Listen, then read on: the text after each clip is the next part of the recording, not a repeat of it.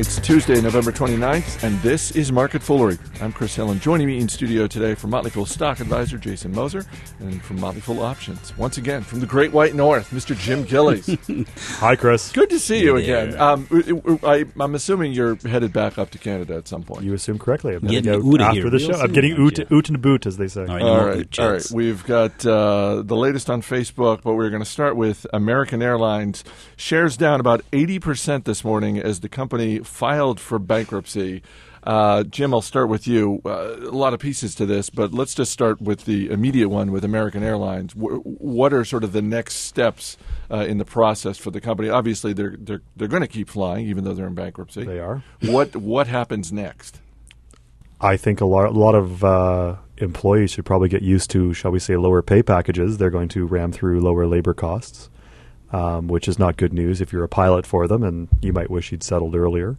I think that it's really a competitive move so they can get in line with their other compatriots. I think they're the number 3 carrier now, number 3 American carrier. Yep. Everyone else has done it, so why not us too? And to stay competitive, they pretty much have to do it. I was going to say, Jason, one of the things that I was reading this morning is, this is the last of sort of the quote-unquote legacy airlines to stave off bankruptcy. Obviously, they couldn't stave it off forever.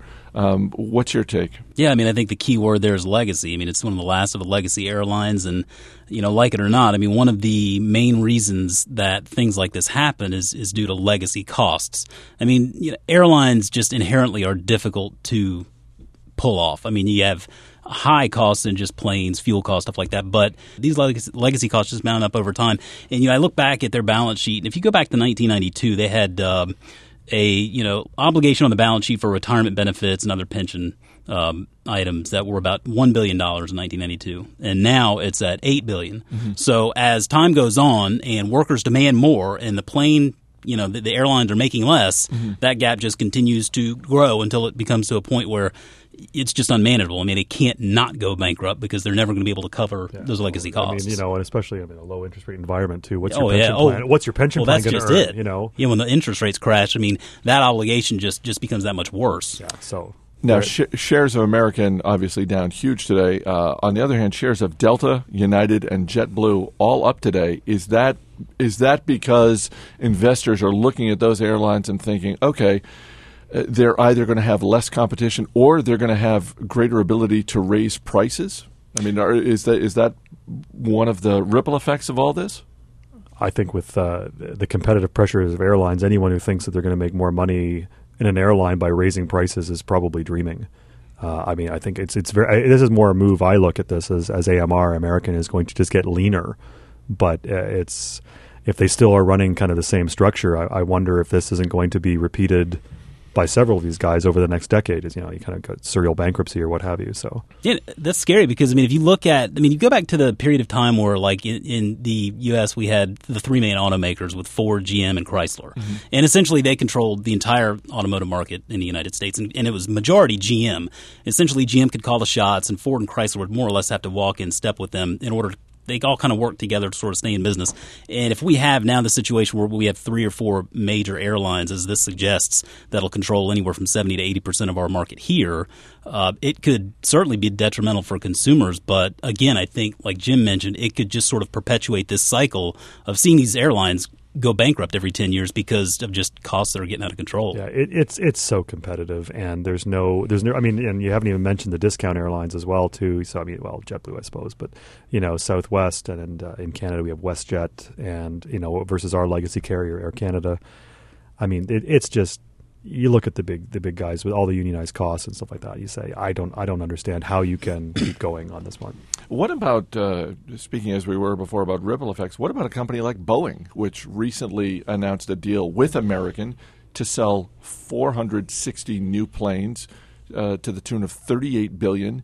Is that now gone for Boeing? Is it in limbo? If you're a Boeing shareholder, aren't you just a little bit nervous about the fact that deal to some extent is going away? Yeah, I don't know that I'm nervous. You need planes to fly. So if it's not now, it's at some point. So, planes they're going to need to be made. The technology is such they're making planes lighter and faster and more efficient. So those orders will be filled, whether it's today or whether it's next year. There may be delay there, but as a Boeing shareholder, I wouldn't be sweating something like this too much. We have talked in this room before about Warren Buffett and his famous disdain for investing in airlines. For investors who are looking at this space and thinking, maybe there is an opportunity here, where does that opportunity exist? Is it with sort of the smaller regional carriers that you mentioned, Jim? To clarify, you're forcing me to pick an airline? Yes. Because I'm going to... You got to pick one. If I've got to pick one, I'm probably... I'll play the homer. I would probably go with WestJet, which is the kind of the Southwest Airlines of the Canadian market. And they kind of... It's low cost. They standardize their fleet. No union contracts and that sort of thing. So and that's that makes it attractive, but really attractive only in comparison to the legacy American problems. Airlines. Well, or Air Canada or United before they went through this process, or Delta, what have you. So. Jason, what about you? Southwest I'll toe the party line here and go with the Kardashian of airlines, right? So Southwest, we've recommended it twice in Stock Advisor, and it's seen better days up until this point. But they are working this AirTrain acquisition through. They are working on getting the contracts established with pilots and the workers. We have. It's reasonable to assume that they're going to see some significant increases in capital expenditures here over the next few years, which could certainly ding profitability, but I think that's what the stock price is accounting for today. And if I was going to invest in an airline, I think investing in Southwest today could be rewarding in a few years. The Wall Street Journal is reporting that Facebook is looking to raise as much as $10 billion in its IPO. The IPO is expected to take place sometime in the second quarter of 2012. Jason, this would give Facebook a market cap of $100 billion. Sounds like a lot. It actually is a lot. Yes, it is. I mean, what do you make of that? I think that's just an extremely optimistic picture of what Facebook really is. And so I dug a little bit deeper here to try to compare Facebook with Google, because we know Google very well. We talk about it all the time. And they're two similar businesses in the sense that they're on the internet. But so if you look at Google, so Google's business is focused around four core segments in search, advertising, operating systems and platforms, and enterprise. Facebook's revenue essentially is based around advertising, but to put numbers around it, Google makes about 96% of their revenues from advertising. Facebook makes about 90% of their revenues. Now, let's look at the revenues here. Google's most recent year revenue was almost $36 billion. Okay, now Google is a close to $200 billion company, about a $190 billion company. Mm-hmm. Now, Facebook's revenue is projected for this year to be about $4.3 billion, a significant difference there. Right. But, the market is essentially implying here that Facebook's going to be worth about half as much as Google on this IPO. So when you look at the disparity there between just the top-line revenue alone, you can see where I think the market's assuming that, number one, Facebook is going to be able to develop faster, to grow faster, to diversify their revenue streams faster. I'm not convinced that that's the case. I know that these IPOs, especially with these .com type IPOs, they make a lot of people a lot of money quickly, and then you see the stock price start getting whacked. I mean, LinkedIn is a great example. LinkedIn, I think, it's back below 60 now. Mm-hmm. Facebook, I'm convinced, is a company that is earth changing, but I would be looking to get in on this one well after the stock got dinged after the IPO. On some level, don't you think Google is eager for Facebook to go public, if only so that Facebook is then a public company and operating under the same rules with respect to the SEC and that sort of thing as Google is? I think that makes sense. I mean, it requires them to become more transparent, right? And for Google, I think that's an advantage. For Facebook, who knows what they're. I mean, at this point, they've been relatively transparent. We can get a decent amount of information on the company, but there are no SEC filings that we can consult. So for Google, I think that would be a way to sort of even the playing field there.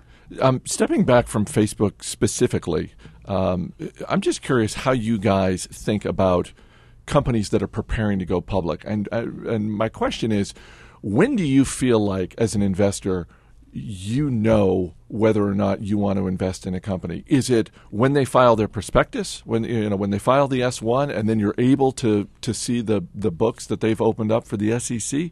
Is it when they've been public for a quarter or two and you get to see how they operate as a public company? Jim, I'll start with you. Yeah, I want at least a couple quarters of public scrutiny, and I want to know what the lockup period is for insiders.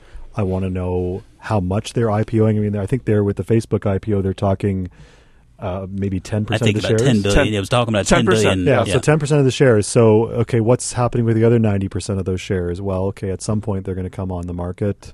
Boy, I don't want to be in the way of a big wave of selling. So I want at least 2 quarters, ideally a year. Jason? Yeah, Jim mentioned a great point there. I agree with him totally. I want at least 2 quarters. Typically, I don't mind waiting just a good year to kind of get a good understanding of the cycle of the business.